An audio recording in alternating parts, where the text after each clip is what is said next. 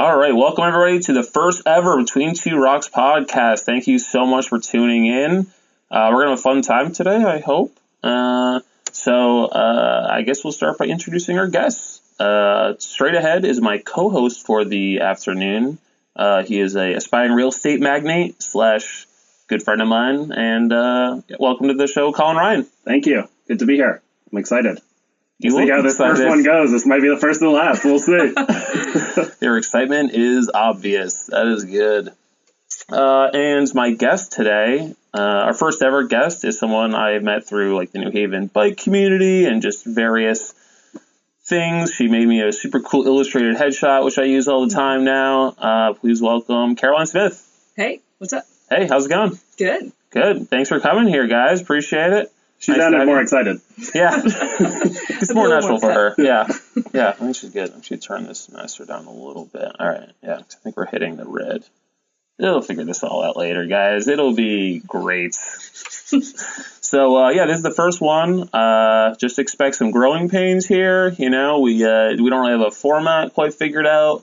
Colin and I had some disagreements about the kinds of questions that should be asked. Oh, wow. But it is my podcast, so he can just fuck off. Doesn't matter what he thinks. It's fine. Can I jump in with a question? You sure can. Yeah. I'm just curious, actually, what was the genesis of the podcast? What made you want to start? That's a little personal. I don't know if we should get into that. I know. I barely worked it out in therapy.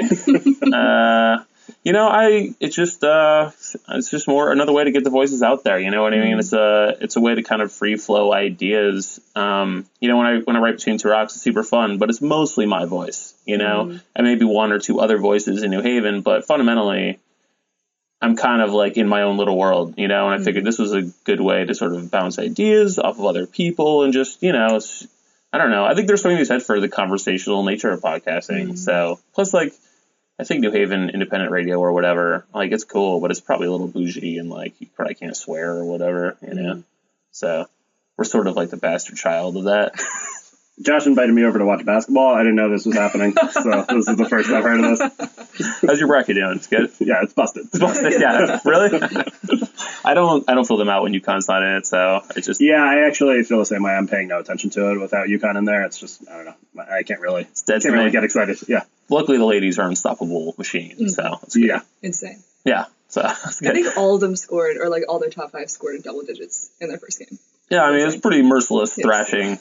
It is sometimes hard to watch. I do sometimes, like, I always liken it to, like, watching, like, you kind of women's basketball is like watching, like, a tiger kill a gazelle. Like, it is beautiful in a way, but after 100 straight times, you're just like, am I disgusting for watching this? Like, it's true. So, I like when they play the good teams. It's pretty sweet, but there's not much competition. We're off to a good start, right? Welcome to UConn Women's Basketball Podcast. We're going to just talk about whatever. So, so Caroline, you had Collab New Haven, which, as I understand it, was sort of like a Yale-New Haven-y collaboration, if you will, to sort of figure out how to spin it more entrepreneurship. Is that right? Yeah, kind of. It kind of started off that way, for sure. I can talk a little bit about that. So I met my co-business partner, Margaret, she's also from Kentucky, and she's also went to Yale. I graduated about 3 years ago. And we met because Ben Berkowitz essentially was like, Caroline, go help bring the Yale New Haven entrepreneurial ecosystems together.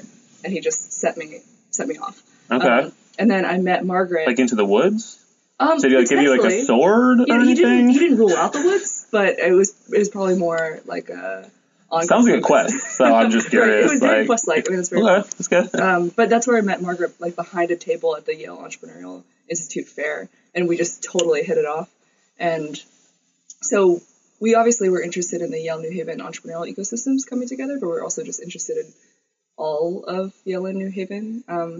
Okay, yeah. Why don't I back up a little bit? So you're not from Connecticut, obviously. You're from Kentucky. No. Yeah. Okay. Lovely state, I hear. I don't know. Haven't been. Flyover country, Ugh. I'm just kidding. Wow. Come on. I just haven't been. No, I mean, I'm sure the middle of America is lovely. I just haven't seen a lot of it. But, just laziness, really. Don't worry, I hate it. Caroline's seething right now, by the way. I find it's best to get guests on their heels immediately, and that way it really builds a trust relationship. All right, so if you're from Kentucky, you went to Yale. and you stayed in New Haven, which is kind of a rarity, right? Hopefully not as rare as it used to be. Right, you're working on that. So what was it? Like, was there a moment you fell in love with Yale, or was it just kind of like... With Yale or with... with New Haven, sorry. Yeah, totally. So I fell in love with New Haven super fast. It's mostly because I fell in love with a girl who had grown up most of her entire life in the kind of Hamden, New Haven area.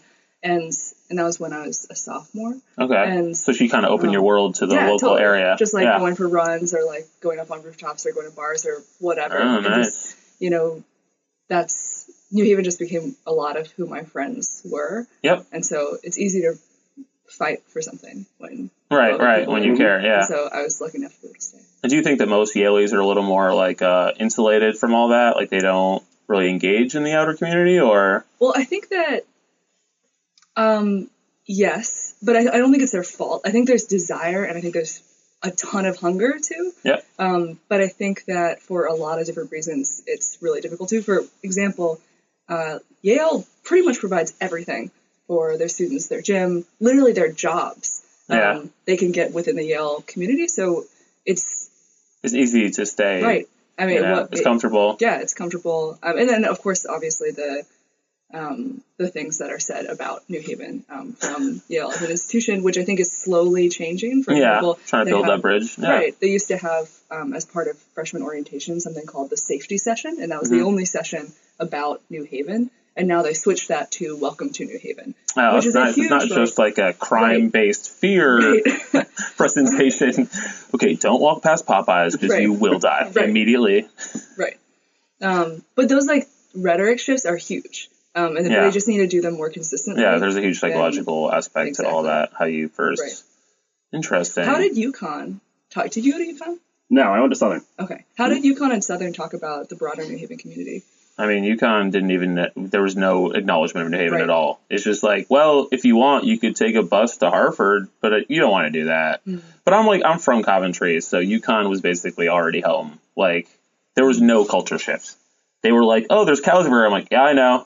I remember, like, I grew up here, so there was no, It was just Southern was similar for me that it's in New Haven, so I was already right nearby. I felt like home, but Southern has a weird isolation, I feel like, from New Haven, where it's like you go there and it's not well integrated at all.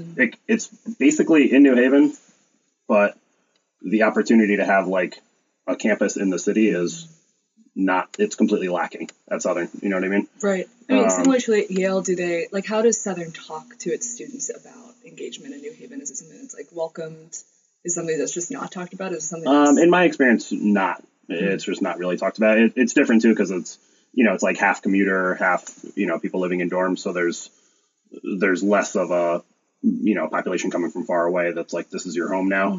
It's a lot more people that are already from around here. So there's already awareness of the city. But I feel like it is a big missed opportunity that they could integrate with, Hamden and New Haven a lot more. I mean, there's a massive built infrastructure over there and a huge population of people. And there's, you wouldn't really have as many people like going downtown or like that kind of thing at Southern, where I think there could be, Yeah, I think, in a lot of ways with the state schools, it's like they're the people from around that area. So like I'm from Coventry. A lot of kids went to Eastern Connecticut because that was like the local, cheapish, not that hard to get into school. Sorry, old classmates. But, I went to Central for a year just to avoid a lot of those people. Like, no offense. Sorry, guys. I'm not sorry. I don't like you at all. Please don't tune in. No, I'm just kidding. I'm sure they're lovely. I don't talk to them. Coventry people, come on. They're all still in Coventry. They're not going to hear this. Don't worry. It's fine.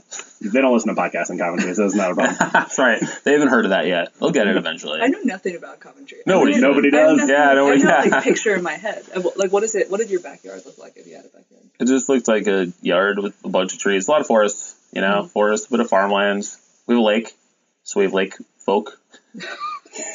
Coventry, like swamp people, is that what I wouldn't call it? I mean, it was more of a large pond than a swamp. Coventry is the town I always say is like, it's the town that proves that just because you have a house on a lake does not mean you have a lake house. More of a lake shack.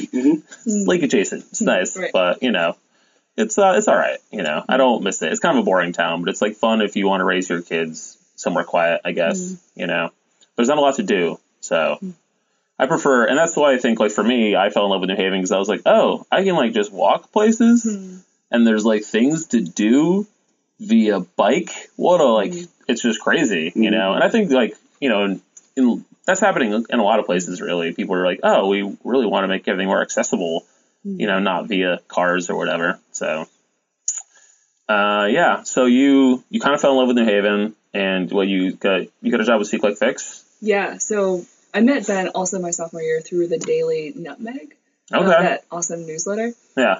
And I basically just saw his picture and I saw the description of Seek Like Fix and was like, he's the coolest guy in the world. I have to reach out to him. And so I met him when I think Seek Like Fix office was in a different place and it was full of hammocks and boxes and stuff. And we really hit it off. And is it not like that now? Less boxes. No, I think more hammocks. More hammocks. Hopefully more hammocks. It's actually all just hammocks now. Ideally. But yeah, I think Ben's a huge mentor of mine. Have you met Ben? I think I have run into him in passing, but I've never really formally met him. Yeah, he's amazing. And so after I graduated, I went back home to Kentucky for a second. When I was a senior in college, I was really interested in military service, and I thought that was a direction that I was going to go.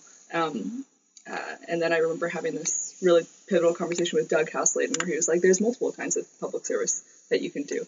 And then Ben just kept on messaging me on Facebook about like all these things happening in New Haven, and he was lucky enough to get a job, which I'm still super grateful for because it's the only reason I was able to come back here. That's awesome. So you could be in Afghanistan right now. Is that what you're saying? I don't know about that. So he basically saved you. You need some sort of medal or something, right? Right. Or you could have been a hero that saved a bunch of people. Maybe it's all right, we won't go down that path. Yeah, I actually find that's the case where, like, for me, I get pretty amped up about New Haven, and I feel like it affects other people, and they're just like, oh, man, like, yeah, you make it sound so great. And they're like, yeah, I mean, I think it is, but I don't know. Well, I've actually never heard the origin story of Between Two Rocks. Like, I think it's fucking awesome what you do. The blog itself, yeah, or I think you're the just name? creating content about strictly the name. Because I actually didn't come up with a name, so I put it to a vote, and actually one guy came up with the top 2 vote getters. So that was Did you have the content first and then people named it? I had the idea first, and I said I need an idea for New Haven blog. When did you start it? I guess 2 or 3 years ago. So I don't know, maybe longer. Time flies. Yeah, why did you? Are you saying I shouldn't have? Is that what you're getting at? No, I'm excited. Because I do question if I should. No. Yeah. I always loved writing. I wrote at UConn for the Daily Campus. A friend of mine, I was ranting about something, and he was like, you should write commentary for the articles. Like, you're funny. And so I started writing, and I was pretty popular by, I don't know, UConn newspaper standards, which are not very high. But, you know, I fell in love with it. And then after college, there's like nowhere to really write. Like, I mean, it wasn't a journalist major. I was like a computer guy. So it was like, I didn't know how to continue it. So I kind of wrote blogs personally, but I'm just like, why would anybody read about like my thoughts on anything, you know, and like just random thoughts. So I thought, you know, once I fell in love with New Haven, I was kind of like, oh, like there's not really a place for like just opinions. You know what I mean? Like there's the Register, which is straight news. There's the Independent, which is like hyper local news. And there's like the Nutmeg, which is kind of like almost like a New Yorker, like here's what's happening, flowery language, etc. You know, and it's like more of like a feature. Artsy. It's artsy, right? It's like more of a feature. I don't know how to describe it, but it's different, you know? And I was like, there could be a place for just opinions or humor or just like making a little bit of fun, but also just talking about all the weird shit that makes New Haven good, you know, the things that I found. And so I just like to write. So it was a good avenue for me to just be like, all right, let's try it. And I'll say it's been a lot more successful than I would have imagined initially, you know. Is there one piece that you're the most proud of that you still think about? No, not really. Yeah. I was actually pretty happy with the one I wrote recently about people should stop complaining about Connecticut, because a lot of people reached out and were like, that's awesome that you're just like, listen, man, we can do it. We just got to like put our, you know, minds to it. Like this is not an unsolvable problem, but we got to stop pretending that this is hell, and we have to start like making changes or whatever. You know what I mean? And so I think that's just like an attitude shift. So I was proud of that, but plus, it was my first chance to Photoshop Dan Malloy's head onto a, you know, Mad Max character, so that was pretty good. How did you fall in love with New Haven? I grew up here, so, but I wouldn't say he that just doesn't know any better. I just don't know any better, yeah. I wouldn't say I was in love with it as a kid, but it was, as I got older, I really grew to appreciate it a lot more, and kind of just the things that I liked about growing up. I saw the value in New Haven when I met more people and heard about their experience or visited other cities. And, I think it's great for not only to grow up as I got older. I'm like, oh, this is also a cool place to be when you're young 20s. And this is also a cool place to be when you're in your 30s. Like, there's just a lot of stuff I like about it. So I've kind of grew into a big New Haven booster, and then I feel like when you're a big New Haven booster, it kind of magnetically attracts other New Haven boosters because they want to talk to other people that really like being here. So, so it kind of reinforces itself, and you also repel people who complain about New Haven at the same time. So, or bring them in, convert them. Nah, I don't even try. I don't waste my time with that. Yeah, just get rid of them. We got no time for that. Go back to wherever. Iowa. Let's say Iowa. Did you want to say Iowa? Kentucky? You totally want to say Kentucky. I did want to say Kentucky, but I was like, why would I pick Caroline State? There's plenty of states I don't care about. Yeah. There's no need to double down on bad ideas, guys. It's fine. So going back to Collab New Haven. So it's called Collab New Haven? Oh, just Collab. Just Collab. All right. So basically you guys provide like funding and ideas and sort of help and like as far as like even like childcare type stuff for people who are thinking about starting businesses. Yeah. Is it all across Connecticut or is it New Haven focused? It's definitely all across Connecticut for sure. Okay. But probably a lot of our ventures, especially in this first round, came from New Haven just because that's where we know best how to promote and market. But you're totally right. So it's an incubator for Connecticut entrepreneurs, and we provide all the kind of classic things that an incubator does: a little bit of funding, mentorship, co-working space, pro bono services, and then one of our main missions is to make entrepreneurship accessible, and so we provide childcare and transportation and interpretation services so that a single mother can go through the program, be successful. A person who just came to this country can go through the program, be successful. And it's been a blast. So where we're at right now is just last week was our pitch day for our first cohort of our winter incubator. And it was awesome. It was really, really fun. So how many pitches were there? 7 ventures. Okay. So about 15 to 20 entrepreneurs or so, because there's about 2 per team. Okay. So these are people that already went through the program and they're pitching for funding, or? It was just a celebratory, really fun event just to kind of tell folks where they're at right now. Not as much to get funding, but although there are investors and a bunch of different kinds of folks in the crowd. Okay. And so is it like a contest or is basically like anybody there kind of in and you're in to help them? And then you work with them to like find investors or take that next step, figure out a lease or, Yeah. So these are all really, really early stage folks. These are, and early stage is a broad term, but they're all basically, they have an idea and they've gotten some traction. And the incubator is supposed to help them reach the next goal, boost them to the next level, whatever that means for them. Maybe it's like a first sale. Maybe it's like creating a website. Maybe it's just having their value proposition and knowing it really well and being able to articulate it. Maybe it's being able to have talked to 30 customers. And so we had a whole range. Like we had, Lotus Leaf Therapeutics, which is creating a pillow that aligns women's backs, their spines when they sleep, pregnant women. Hold on, women have spines? Like physically? Big news. Yeah, they're also... Man, I just slept through biology class. I don't know. Sorry, go on. Central Connecticut, everybody. I did transfer to UConn, so that's a black mark on Tuesday schools, actually. Yeah, it's also an educational campaign about women's bones. Full bones, everybody. Like they've sold 203 pillows, right? And so, cool. And then there's like Shanetta, who is creating a My City Initiative hat that has the MTA city socks. You probably see them. Is that the? Yeah, I've seen like their website. They sell them like Bridgeport, New Haven, and Hartford. Totally. Yeah. Yeah. Cool. Yeah, I want to get one of them, but I haven't gotten to it yet. They're amazing. So it's sort of the whole kind of range. Yeah, it was a blast. Cool. So do you guys don't really judge the ideas? You just kind of like, all right, we're going to help you regardless of how bad your idea is. Well, so would you discourage somebody? Like if I came to you and I was like, okay, I got this idea, right? You know how like rap snacks are like snacks, except if you like rap? But what about that for rock and roll? Huh? Boo. So if I came to you with that, like, what would you do? What would you say to me? Yeah, so we have an application process. So in order to go be in the cohort, I'm so sorry. I don't know why I did no, that. I'm a little confused by the product. I would ask more questions. So I would not discourage you. No follow-up questions allowed. I'd be curious to know more. I need $100 million. Yeah, so there's an application process. And so we had one, I guess, like 7 weeks ago. And then we had a group of readers narrow all those applications down to the 7 ventures. So those ventures are pretty kick-ass. They're amazing. I gotcha. So there was some sort of like process by which I gotcha. You know, Margaret and I were able to talk to almost every single venture that applied, and there were about 75 ventures that applied.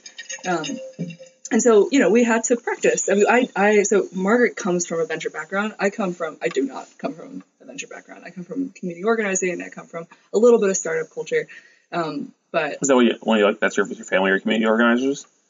No, my parents are psychologists. Okay, because you say you come from, I don't know what I come from a community organizing background, as in before Collab. Okay. With Bike Month. Come from a long line of community organizers. We came over on this ship that we organized ourselves. I don't know. I guess my mom, when she was in Korea, so my mom grew up in a tiny village in Korea, and she hasn't told me a lot about this, but I mean, it was a time when she was growing up of like incredible student advocacy, but she doesn't tell me about that. So maybe I do come from a lineage of community organizing, but she doesn't tell me about it. I wouldn't be surprised. Yeah. Cool. So can you tell us about any of the ideas that have been pitched? Is there any good stuff? Is it mostly products or services or what? Yeah. So in this round, we had, again, 7, and about 4 of them were education oriented, and about a couple were products, and one was a catering business, food. So we had City Seed Sanctuary Kitchen, which is amazing. They've been working with a lot of immigrant and refugee chefs to make food, and then now they want to create a catering business to be able to elevate eventually those chefs into their own, to become their own entrepreneurs in their own businesses. And then there's Ron and Dan, who created New Haven Counts, which essentially is going to be like New Haven Reads, but for math. So this is just like the chip idea, basically. This is like the chip idea I just had, except for math. Yeah, right.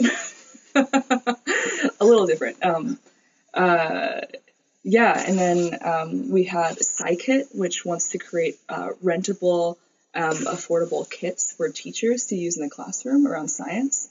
Because right now, because of a myriad of different reasons, like teachers often have to pay out of pocket for the materials they use in class, which is insane. And so SciKit wants to make them rentable, make them.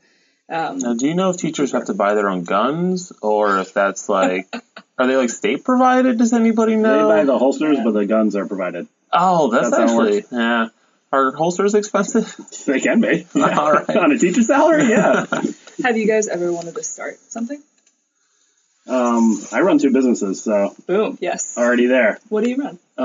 So I'm a freelance web developer, Colossal Ventures, that I've been doing for about over 10 years, almost. So I went to school for things totally unrelated to building websites, and then I came out and just started doing that, and I realized I could make money, so I just did that for a while. And then just recently, in the past few years, I started buying houses, and I have been getting more into that business, renting apartments under Elm City Homes is my business for that. Do you see a relationship between Elm City Homes and Colossal Ventures? Like, do you see any kind of No, not at all. I'm the only thing that's crossing between those 2 things. Yeah. What did you study in school? I went to school for undergrad for economics, and then I got a master's at Southern for urban studies, which is basically kind of like urban planning with more of a social focus as well. And I got a minor in computer science undergrad, so that was kind of like a little computer component. But I use all of those things, economics and urban studies for sure. Just nothing, didn't get a job directly out of it. I've always had like an entrepreneurial spirit, so that's kind of what motivates me. And how about you? I would say the total opposite. I've never wanted to do anything. I'm That's the whole sentence. That's it. It's done, guys. There's no podcast over now. This is our first and last. No, I actually have never really thought of myself as an entrepreneur or anything. I've never really wanted to run a business. But I've always loved writing and I don't know, that side of things. And I think I'm honestly not sure. In some ways, this feels like totally accidental. Like, I didn't really mean to like make Between Two Rocks a thing that like it's crazy. Like, I was at a party like a week ago, and I was cracking some jokes, and this girl's like, "Oh, you're really funny." I was like, "Yeah, I do stand up," and she's like, "Oh my god, so does the guy who does Between Two Rocks?" I'm like, "Yeah, it's me." It's just like, well, like there's just the one guy. It's me. There's not several of us. Like, but I never imagined it would be anything that people would care about, but it's super fun.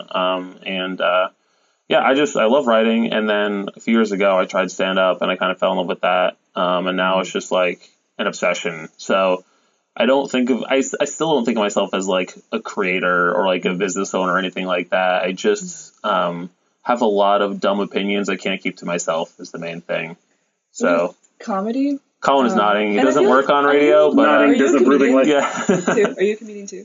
I'm not a professional comedian, so I'm exactly like Josh. Yeah. Oh, okay. Well, I have technically been paid a couple of times, so I'm like a sort of working comedian. For both of you, maybe slightly more for you than I'd be curious. I'm always curious about the transition from like the verb of something to the noun of something. Like I do comedy versus I am a comedian. And when did that shift for you? And maybe I don't have either of those things. Yeah, I don't consider myself like a comedian yet. I just don't. Like, I'm not. I think a lot of it is just I hang out with comics who've been doing it for a lot longer, and I see how good they are, and I know I'm like not there. I think I'm getting better all the time, but it's just like I don't know. It's probably just insecurity. Like, I don't think I'm that good. So I'm getting there, though. You know, I maybe consider myself like a comic more than a comedian. So that's like a baby comedian, maybe, you know, an apprentice. Josh was looking at job descriptions and he was like, "Oh, comedian, do you hate yourself? This looks like a good career for me."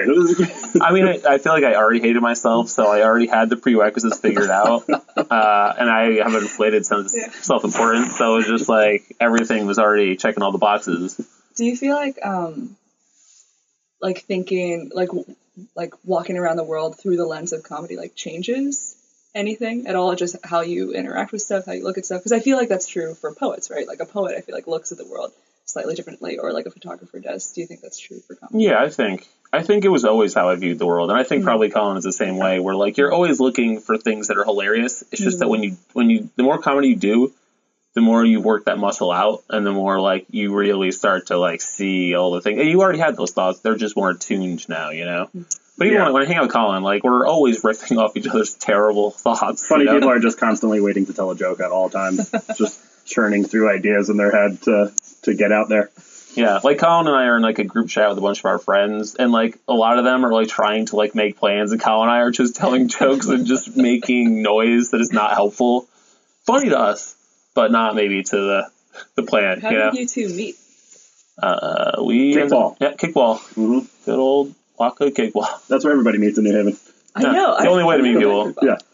I had a friend who she's like, oh, like you should join a kickball team. Like it's a great way to meet people. Cause I was pretty new to Haven, and I happened to just randomly be on Colin's team, and the rest is mostly drunk history. You know, like we just got along pretty well, and like he already knew a ton of people, so it was basically like I got welcomed into this like mafia family of like New Haven people. I didn't know any of them. I just I helped Colin commit some minor misdemeanors, and I think really showed my loyalty, you know, because it is like a gang. It's just like a very soft gang. Yeah, it's a roving gang around New Haven. It is. It's funny because I grew up here and I didn't know anything about kickball. I never heard of it. And then I met one person who was in it. He was like, hey, you should come play. And it was an entirely different world of 400 people that were getting together every week. And I knew nothing about it prior to that. So it's like you're either, if you don't know about it, it's just doesn't exist, and once you're in it, it like consumes your whole life because there's totally so many people. I didn't. Yeah. I've heard exactly things like this. People mention it, refer to it, but I've never seen it. Oh, you've never even seen it? Oh, you should check it out. Yeah, it's just like it's worth seeing once, just to be like, wow, there are some people really working out some adolescent stuff here. That's right. And drinking and just carousing. Like, there's definitely a lot of like incestuous relationship building and smashing going on. You know? Yeah. Is the gang that you're talking about still intact? Is it still together? We have mostly retired from kickball, I think. But yeah, we hang out with kickball people for sure. Yeah, those are like definitely friendships that have withstood. You know, I see I saw a bunch of them on Sunday for parade day. Like, you're still friends with those people, even if you don't see them as often, you know. For me, it was just like, I go to like the UConn football game, so tailgating 2 days in a row is just like, even by my incredibly dumb standards, is really self-destructive. So I had to retire for my own. Okay, who didn't turn their cell phone off? My bad. Amateur hour around here. What do you think it is about, because I think, well, I'm fascinated by this. I would read a whole article about New Haven kickball because I think it's I fascinating. wrote one. It's fine. I clearly didn't read it. It's fine. I always think it's funny. Somebody's like, I have an idea for an article you already wrote. Like, cool. Good to know you're... The funny part is that she's going to leave and not read that post. I should just repost it once a year. Well, maybe then you're best positioned to answer this because I'm curious. Like, I think it's hard to create spaces like that where people can form like incredible friendships as adults. And I guess what was it about kickball as like a culture or kickball, the sport itself, that was conducive to creating that form of community? I think you can make it as competitive as you want. There were people that were strangely competitive there, and then a whole bunch of people in between, and then some people that really just went there to eat and drink. So it's like everyone can find something out of it. And it's easy to dip into. Like, you can just go. Anyone who has ever played a sport in their life, or not even really, like, you're kicking a big red ball. It's very accessible. And then drinking is like, I should probably move that to number one. It's probably it's mostly alcohol driven, and then there's like some kickball going on and a bunch of food. So those are like things that bring people together, you know. Yeah, and it's a bunch of 20-something people that are largely single and hanging out. That's pretty. It feeds on itself, Yeah, once you get that many people like in a area, they're gonna like get weird. So you're gonna get some friendships from that. I'm sure you're gonna get some things that are not friendships, and but yeah, it's certainly a community. It's worth seeing, if nothing else. And I would guess that the element of nostalgia that kickball brings also has some at least underlying kind of like it's all something that was understood. It's all something that we experienced when we were kids. Yeah, I think it's just the accessibility. Like, it's not hard to be like, I could do this. Right. You know what I mean? There's the barrier of entry is very low. If I start like a tennis league for like people to meet people, like how many people are like okay enough at tennis that they're going to feel comfortable? Kickball, you're like, how good at kickball do I have to be? You know what I mean? Probably not very. And so even if you don't understand like baseball style rules, you could probably manage enough to like make new friends. You know what I mean? I think there's like that. The barrier of entry is very low, and I think that helps for people to be like, okay, because like I think, even when it comes to something like Meetup, this is another way to like meet adult friends. There's like that intimidation factor of like, oh, what are we going to be like doing? Or that's like a group hike. It's kind of weird, But a big ass kickball field, that's just like, I get like curious. I want to see this. Yeah, I think it's nice too because you're also, 99% of people are completely removed from the getting permits and dealing with the city and whatever had to go into making that happen. And it's literally just like you show up and then you're there, very welcoming. So yeah, it's a great way to meet people. I heard the league is not quite as big as it used to be. I know Kyle, who's like the person who runs it, maybe taking a break or retiring as well. But I don't know, it's still going on. I'm sure they're, still running that league. So it is a great way to make friends if you're interested. I also have an article about how to make friends in New Haven as an adult. So, because it's actually funny how often you'll see posts like in the Connecticut or New Haven subreddits about this kind of thing. Like, how do I make friends? How do I get out and meet people? And I'm always like, here it is. Here's the article. Just read it. Like, and then it comes with one free friend, It's not a good friend, but, you just it's always Josh. It's always me. That's right. Unsubscribe. Yeah, it's not great. It's fun. All right. I know I have some other questions here. All right. So you're heavily involved in Bike Month, right? Were you always a big cyclist, like before you came to New Haven, or? I guess I was a big cyclist as like a little kid, as we all. So no, you were just a kid. Yeah, exactly, a kid. You had a childhood? Well, there's that whole thing of like me and my sister biking around and trying to get lost, right? I feel like that's a thing, and then when you go down a street and you feel like you don't remember it, you're like, oh, I don't know, I need to get, I don't know if I can get back home, like that, the thrill of that. Yeah, and then you have to become hill folk or whatever. Pond folk, actually. Oh, nice, yeah. Swamp people. But yeah, I'm definitely not like a spandex wearing cyclist. I'm like exactly as you were coming here, like super cold ears, like. Yeah. Well, you wear a helmet, right? I have a full spandex too underneath this. Actually, you can't see that. Am I the only helmet wearer here? Do you not wear a helmet? I don't. No. I don't either. I'm just thinking about my hair. I don't want to mess it up. Yeah. And You're worried about that? All right. I do wear a helmet just because I commute almost every day on my bike, and right, the head trauma. Yeah, that's a good reason to wear a helmet. And I mean, for me, a lot of it was just like I do a fair amount of drinking, and I bike everywhere. And I was just like, I'm gonna like eat it one of these days. I should probably at least wear a helmet. Like, I'm not gonna be good, but I could like maybe preserve my brain, you know. But plus, I'm a good example to kids, who make fun of me. You don't drink anymore, though. Well, I mean, as of 6 days ago, right? But I mean, I wouldn't go. I don't think that counts. Yeah, I don't know that we would go pretending like, well, in my you haven't drank today, have you? In my old life from last weekend. Can we point out on this podcast that you've been vaping the whole time here? Yeah, we can. I actually have been consuming vape juice here. It's pretty great. It's THC from California. Hopefully Connecticut legalizes it, and I won't have to like get it on the black market. But yeah, listen, comedy comes from weed, guys. I don't know what to tell you. I think I'm opposed to vape juice since you recently started this, just because I don't like the name vape juice. It's fine if you're just going to smoke some weed. It's the juice part of it. I think. I describe it so badly. I keep calling it my vape tool, and Dana's like, "Why are you doing this? Like, what is going on?" Wait, do you call it vape juice, or is it? I do. No, it's not called. Yeah, it's just I have this way of describing things in the least attractive way possible. And once I know other people are uncomfortable, it's hard for me to stop doing that. So it makes me such a great comic. Yeah. No, not at all. So, like, can you fix bikes? Are you, like, a good, Oh, definitely not. Definitely not, yeah, me either. I'm not a bike fixer. But I guess what I'm pretty good at, or what I've been doing for the past 3 years, is trying to create spaces where people can come together to celebrate bikes and to celebrate neighborhood culture and that kind of thing. Like Bike Month, which is the thing I help organize, is a month-long celebration of biking culture that happens in May. And our main kind of bread and butter thing we do are these big open streets events, these big neighborhood festivals in multiple different neighborhoods. And what we as Bike Month do is we partner with organizations and advocates in that neighborhood to put on that event. And we just support by, connecting folks who can do bike repair, like Devil's Gear, Bradley Street Bicycle Co-op folks, or free helmets, or just manpower and energy. That stuff's awesome. Yeah. I love it.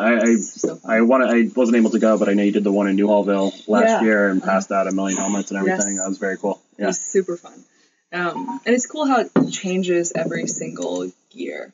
Like this year, now sort of the entire organizing body of Bike Month are all these organizers from multiple different neighborhoods. And so one thing that we're trying to do this year is, okay, we're this group of people from all these different neighborhoods. Let's ask for something. Let's advocate for something explicitly. Like, I think the events themselves are a form of advocacy. I mean, it's like lowercase advocacy. But now we have this ability to ask for something as a group of neighborhood advocates from across the city. And so that's the thing I think right now going into Bike Month I'm the most excited about. It's like, what is that thing that we're asking for? What kind of stuff do you mean, like bike paths or what? Right. Yeah. So I think what we're thinking about this year is, how there's like a homelessness commission. There's a bunch of different boards and commissions.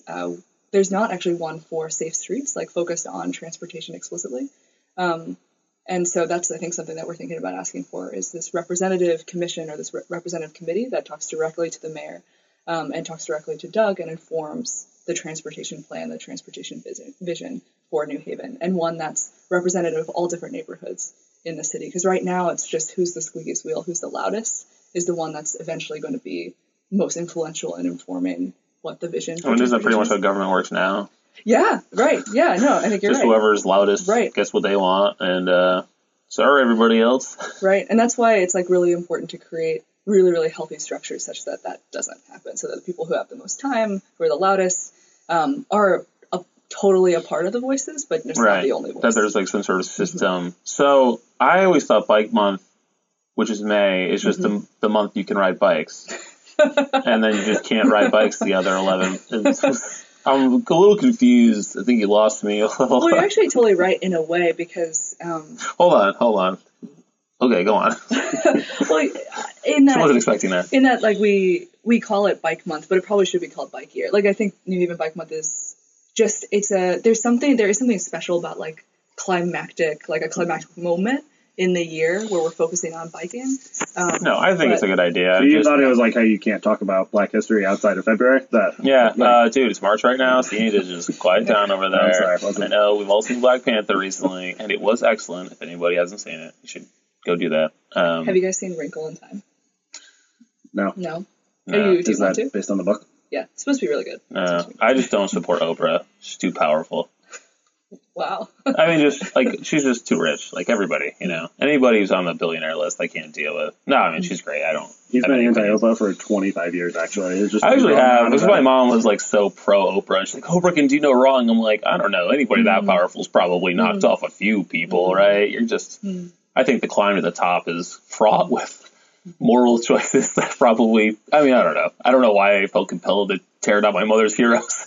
I kind of get you what you mean. Like, I think there's some elements of culture that feel untouchable, right? Like, they feel like right. Yeah, you can't criticize certain people. Yeah, it's just for fun. Yeah, that could be frustrating. But I mean, she seems like a pretty solid. She seems like a force of mostly good, as far as I can tell. I don't know. Do you have someone like that, like a celebrity that for some reason you're not as into as other people? No, I think I hate just the regular hated celebrities. I don't know if I have a totally random person like Oprah that I hate. No, just irrational. It's extremely rational. I believe I just explained. I mean, I'd like to believe that, you know, celebrities are just like terrible people in the same proportions that the rest of us are. It's easy to make snap judgments when you see a celebrity and they give a nice interview and you're like, that's a great person. I don't think celebrities are especially bad. I just think anybody who can get away with stuff is just likely to be not as good. Like, I just think if people don't have consequences, you know, whether they're rich or powerful or famous, you know, you're just less likely to self-regulate. You know what I mean? I don't see, if I were to ever become super famous, I am sure I would somehow become even worse of a person, which seems improbable, I know, but. Don't they, wait, my only push on that would be, don't some celebrities, because by the very fact that they're a celebrity, have more of an impact or more of a, like, more like, I guess, pegs to fall down from? Like, yeah, and there's also probably, now that I start thinking about this whole idea, I'm like, well, there's also more people watching them. So, like, if you're a politician, you know, and you know, text somebody the wrong thing or something, that can come back to haunt you pretty quickly. Whereas I can text the wrong person and no one will know until I become famous, you know? So, oh man, I'm just starting to realize I made some bad choices. I'm just kidding, guys. I'm not going to be famous. It's fine. I can do whatever I want. It's great. Okay, stop. So for Bike Month, do you ever give out bikes to people? Yeah, totally. So we work with this organization called Bikes for Kids. And they... That's who I was talking about, not adults. I don't care about them. That's great. Yeah, obviously. Well, they don't give away... And we've given away adult bikes too, but yes. I mean, I think there's like 3 main reasons why people don't bike, right? There's 1, it's because they don't feel safe. 2, their bike's broken. 3, they just don't have a bike. Yeah, so it seems like 3 would be the number 1 reason. Right, yeah, exactly. I mean, bikes get stolen quite a bit. Even if you have a bike, it's not easy to hold on to it, you know? Yeah, when I was a kid growing up here, I had all my bikes stolen. I think 4 bikes. Bikes and flags. Mm-hmm.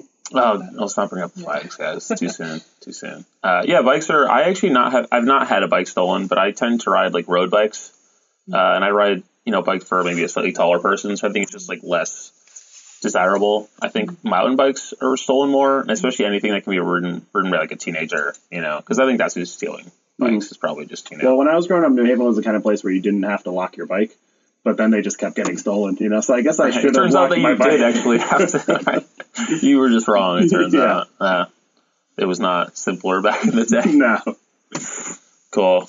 All right, I wanted to say we're getting there, so it's good. We're about 2/3 of the way through, I think, roughly where I was, trying to aim for. Mm-hmm. So I thought we could play a couple games. Colin doesn't approve of all of them, but that's okay. We're gonna just see how it goes, and then if people like it, it's fine.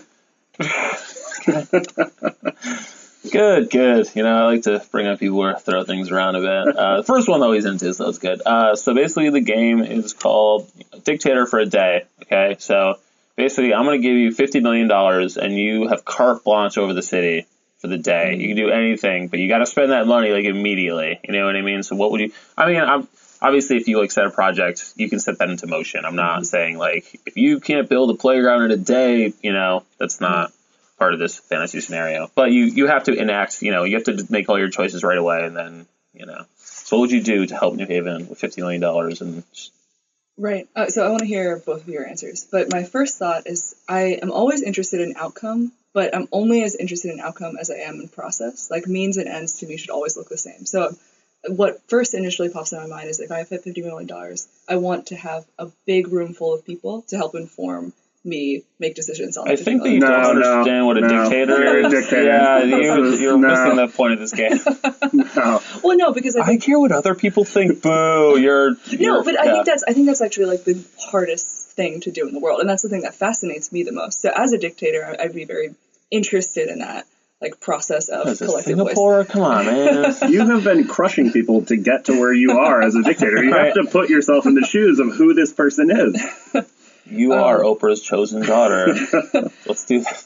I mean, that's why that's why I'm obviously automatically thinking about that bike month representative committee thing, right? Because it would be amazing to have this group of people where that could be distributed across every single neighborhood to build an incredible bike lane, one that's like collectively designed. Like I would love to see a bike lane on Grand Avenue, but I think it's only interesting to have one there if all of the merchants on Grand Avenue, for example, are really excited about it, feel ownership over it, or else it's just not going to work. And that's why I know. So even if there's one owner who doesn't like it, is that a problem? Like, no, that person should just be convinced. okay. I thought you were going to say killed. Do you mean Convinced. do Okay. you mean physically? Because like we know people who could. That's coerced. I would also things that are popping in my head are I think the Methodist Church on the Green.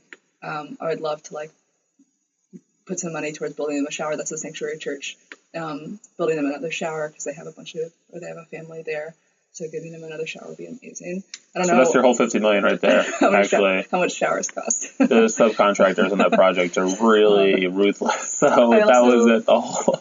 Now I'm just getting excited. I want to hear your all's thoughts. My last thing I'll say is I've recently been skateboarding more. I love it. And Look at your hero, Ben Berkowitz. yes, Yep. I love it. And the best place to skateboard is Beinecke Plaza, but you're totally not allowed to skateboard on there. So I'd love to just see. I would love, I guess, another skate park. Like I'd love a huge one Somewhere a bit more on the other side of town or something. Okay. Long Wharf would be amazing.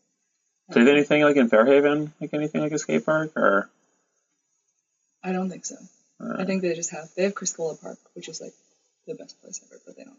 I only know of the one in Westville. Is there another one besides that one? No, I don't that's think it. And they're like rebuilding that, I guess. They're putting a bunch awesome. of money into it and making it all fancy. Oh my gosh, something else. Definitely just public art.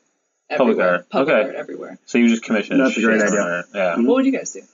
What would you do? One follow-up question. What would you do if you had $10,000 that you had to spend right away? Biggest impact you could make. Well, it's funny. I actually did have $10,000. Not me myself, but I'm the She chair went to Mohegan, and now she's rich. Well, I was Turned it into 50 and then 0. Classic Mohegan story. But I'm the chair of the Downtown Wooster Square Community Management Team, and so for the past 3 years, we've actually gotten funding from the state, $10,000 from the city to do neighborhood improvements, and so we did a little pitch competition. We took that $10,000 and we had people apply for their ideas, and then we had a tiny little pitch during one of our meetings where people got not $10,000. I think it was a little bit less than that to do something. And so what won were concrete ping pong tables. Probably Oh, right. at I love Jocelyn that. Park. Yeah. Is that going down? Is that? Yeah, they just did the specs, and now I think they've probably chosen either Jocelyn Park or Wooster Square Park, and now the next step is just talking to neighbors about whether or not they want.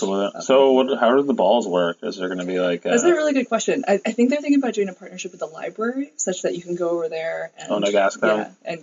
Or BYO balls. Right. Exactly. Cool. Yeah. All right. What would you guys do with? I mean, you barely touched that 50 million, so I know. maybe I should do like a smaller number, and it's a little more realistic. I love those public art installations like the ping pong tables. That's good stuff. I feel like that's low dollar value. You could probably do so much of that with $1 million. You could blanket the whole city with all kinds of stuff. So 50 million, I don't know. I would be interested in doing just direct investment in poor families in some capacity. That would be, there's so many people that are under financial pressure that they're just unable to do much of anything because they don't have a car, don't have, crippled by whatever debt, bad credit, can't move somewhere, can't get housing. Bad credit, slow credit, no credit. Exactly. We're going to post a number at the end of this, actually. This is not a scam, everybody. We swear. We have low, high-interest loans. So, yeah, I don't know what capacity that would take, but something where it would be maybe longitudinally kids that are, either in tougher neighborhoods have less access to mentors, less access to capital, less of the ability to, kind of change the direction of their life just because of their life circumstances they were born into. So I don't know what that would take, but, $50 million, you could give 1,000 families 50 grand. That would make a big difference for a lot of families in a lot of enormous ways. So, I think Colin is a big proponent of universal basic income. I am. So I think anything that he could do that would manifest that would probably, Right. Yeah. I don't know how it's almost like 50 million's not enough to do that kind of thing on the scale that you would want, but I'm sure there are ways that you could think of setting something up that's, would be less of, one punch, and it would be more of, let's take a smaller number of people, but really bring them from birth to 25, and they'll have every same advantage that someone else that was born in a better circumstance might have, I'd keep it probably, it's a lot of money. No, I don't know. I'd probably go like public transportation, like light rail, or just like dump it all into just like awesome bus service for everybody that was free maybe. Like, I don't know. There's so much that's not getting done there, and I just think that we're annihilating the earth pretty good with all of our cars and the such. And I think cities that are highly, I think there's like the psychological barrier. People want to get on a bus, but if it's like a light rail, they're like, ooh, that's cool. I'll hop on that. Or even like a subway style. We don't need a subway though. And then, anything we could do to develop the waterfront. So I would just want to do a huge like economic development project there, because I think that. What about a casino? What's that? Casino? Put that on the maybe pile. I mean, I'm not as against the casino as I know you are. Yeah. Because I just think that, it's Bridgeport's not a good place anyway. So I don't know. I have mixed feelings about casino. So I'm like one of those people who thinks we should like legalize all vice behavior, because I just don't think it's it's going to happen anyway. So making it a crime just throws people with vices in jail together, where they get to explore and become experts in those vices. So I think developing Long Wharf would be cool, and just like, I don't know, God, I wish we could just move the highway out of there somehow. Like in a perfect world, I would just like, did you guys ever see, I don't know if it was like Jonathan Hopkins' plan or some architects who had the plan, like make like a beltway around like the harbor, so like they would move the highway into the water, and then there'd be like kind of another intersection like north, like maybe more in like Camden area, and then like the whole coastline would just be open for development, and I think that would be huge, because it's like, Haven is a coastal city that somehow squandered its coast on like. But you would also have a ring of pollution around the beach in that scenario. Yeah, I mean, there's no perfect solution here. That's what the light rail is for. Listen, I'm not a dictator either. I didn't think this through. I'm just asking the questions. Yeah, I don't know. More bike lanes, more buses. So what would you do with 10,000? 10,000? Man, I don't know. That's a good question. Yeah, I literally have no idea. I would be like, hey, Caroline, what do you think we should do with this $10,000? I can't be trusted with that sort of thing. I'm more of a complainer than a doer, which is why I have the blog, I just want to criticize other people's ideas. If I myself have ideas, then those are open to criticism, which I have no interest in. So I guess I don't know. I liked the whole idea of like having it open to the public. That was pretty cool. Like, because there was the ping pong idea, and there was like the piano idea, and that was pretty cool too. They actually had two pretty good ideas. I would love to see anything in my neighborhood, because I think we kind of get left behind. But I don't, if I had $10,000, I would make the Edgewood bike lane actually happen, because that would affect me and the people in this neighborhood, and it looks like it's on hold. So I don't know. We'll see. All right, our next game, Colin doesn't like, but we're gonna play it anyway, and let us know if you like it. And, we're so late into the podcast, you're probably not listening anyway, so it's a bit of a non-issue. That's the assumption that someone was listening to begin with. I think that some people, morbid curiosity will get them to tune in for a little bit. People asked where they could find it, at least two people. So there will be 2 built-in listeners at least, and my dad will probably do a guilt listen at least once, so that's good. All right, so the next Your game... dad's going to be refreshing it again and again. No, he doesn't. That's crazy. He doesn't love me that much. Ridiculous. So the next game is Fuck, Marry, Kill, but for pizza. So I want to know, what pizza would you marry?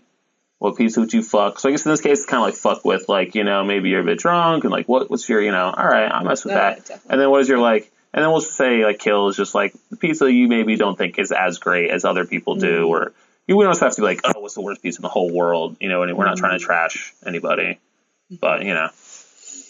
What are the options? There's no. Totally I feel free like form. I think freeform, yeah, because I feel like I don't want to restrict based on what I think, or you know what I mean. Great question. Why did you hate this game? I'm so bored of talking about pizza in New Haven. Yeah, he's like a lifelong New Haven resident, so he has less the appeal. But people, I'm telling you, people, when I posted a pizza article, like, so many hits. Like, people have outrageously strong opinions about pizza here. So. Right, yeah. What's your favorite Chinese restaurant on Worcester Square? There's the Chinese. So I think the one that is definitely coming to mind, I would definitely marry modern, like, for sure. Like, Okay. I'm with you on that. Like That's also my marriage. That is also mine as well. Just because that's like the everyday pizza. Steady, delicious, hilarious, comforting. Is your pizza very funny? No. Oh. Well, my pizza is goofy, I think. Like, it would be silly, but not necessarily funny. It wouldn't Go on. say No. it's funny. All right, we're going to stop here. And then I would... How is your pizza silly? I guess I was just continuing the metaphor of, like, the love. Like, Okay, cool. I was just curious. Do you order it more? Right, exactly. Just I'll have one whoopee cushion pizza. And then I think I would fuck Delania. Okay. Because, I don't know, honey pot? Like, it feels like a little bit more... Like, I don't know if I would settle in at home on a couch with Delania, but I would, like, go out for Delania. In fact, I think that's exactly what I would do. Okay. Well, modern's more like a take-home. And then kill? Well, my girlfriend Elizabeth loves buffalo chicken pizza from Marco Polo. Like man, that's like the ultimate late night. Yeah, that's the 2 a.m. special right there. I think I just... I was like, man, I'm probably going to hate myself tomorrow. Might as well go all in. Yeah, I'm not anti... I've ordered from Marco Polo. They're great, but I think... Do you want the ranch dressing? Of course I want the ranch dressing. Doesn't it come with a covered in ranch dressing? It actually comes with concentric circles of ranch dressing. But yeah, I think that's a little weird, so I think I'd kill that. How about you guys? I would also marry modern. I think I'd fuck mashed potato bacon at bar. And I don't know. I feel like I have to just go with the big dogs to kill. Maybe I would kill Pepe's. I could not eat Pepe's again, but I don't want to. I got to keep modern around, and bar is just different enough that I would. I got to fuck with bar once in a while. Yeah, totally. I actually have similar answers. I would marry modern. I think that they have just like even their straight cheese is just awesome. Good. Like I every time I have it, I'm like, God, this is still so good. Like you'd think I would get more sick of this, but I don't. And I would probably fuck with the also mashed potato. I don't eat bacon anymore. I don't eat meat, but just mashed out. I mean, they have good mashed potato's enough on its own. Yeah, it really is. Or like some garlic or even spinach. But I mean, even their like late night slices are pretty good though. Like bars like bringing it pretty good considering they're a nightclub. Yeah. Slash. It's their side biz. Right. Salads slash so good. pool hall. Their salad is basically just like candy though. But yeah. Oh yeah, it's pure sugar, but it is delicious. And I would say I would probably kill Sally's just because I honestly, and this is just ignorance, I literally have never sat down and eaten Sally's like there. So I never have either actually. So I've had it like to go at like a party, but I don't. That's not the proper way to eat pizza. And I'm being unfair. I've just heard that they're like super rude. And you got to pay cash, and now they're like bought out and they're gonna do nationwide expansions. I'm like, whatever. Whoever these new owners are, I don't have to support you. I mean, I don't know. But yeah. All right, fuck, marry, kill Ethiopian places in New Haven. Oh no. Well, one question I have for you is about pizza. If there was something that New Haven, because I kind of understand your ish with pizza being talked about so much, because I'm like, there's so much more to New Haven than pizza. Well, one, is that your ish too, with people talking about pizza? No, I don't even think of the alternatives. I just literally had this conversation so many thousands of times. I'm just like, it's the same old crap. Yeah. Everybody loves the same places. Maybe we'll only play it on weeks where Colin is not the co-host. Exactly. You know what I mean? Because it's all right. We're learning. This is the first one. I think that's okay. I don't think we have to get it perfect the first time. So. Cool. Yeah, I think that makes sense. So that was pretty much all I covered. We're coming up on an hour right now, so I think that we're pretty good. Is anything you guys want to plug anything? Anything you're working on you want to talk about? People could reach you, find you on Twitter. Caroline? So on Twitter, I'm Caroline Tanbee, Caroline and then Tanbee. And I don't have anything to plug, just that I'm just excited to be here. I love this shirt. I think what you do with Between Two Rocks is really awesome. I don't think I've ever really told you that. I always reply to your newsletter things, and I'm like, this is awesome. Or like, well, thank you. I do appreciate that. But I think it's great. Like, I think it's so, like, why? You don't have to be doing this. You're not getting paid for it. I mean, I do it for the glamour and the money, obviously, of which are both plentiful, so you know. But I just think it's like a really dope thing that you do. Thank you. I'm happy that you're sort of expanding into different kinds of content and media. I think that's Thanks. Yeah. This is the first one, but I had a lot of fun, and assuming that this comes out reasonably, we'll be doing this again, hopefully in the near future. So yeah, nothing to plug, but this was fun, and I'm looking forward to getting this thing to grow. We can get some sound effect buttons on the computer. Oh yeah, like once you produce noises, you can actually play them during. Like we could have intro songs and stuff. It's just like I got a lot of other stuff going on, so it's hard to overcommit on the first one. We'll sample out of context clips of Caroline that we can pepper into other shows. Oh boy, yeah. Do you know that by doing this, you've consented to have your voice used as a promotional tool in whatever deranged I do for Marco Polo? For my Caroline endorses rock and roll chips. I am hosting an open mic at JP Dempsey's this week, Wednesday. I actually have no idea how early this will go out. It's every other Wednesday, so you'll probably see me posted on Facebook of our friends. If not, you can follow me on there. I am JLev NHV, JLev New Haven on Twitter and Instagram, and I perform comedy various places, not anywhere around here anytime soon. So thanks so much for tuning in, and hopefully we will see you next time. Great job, everybody.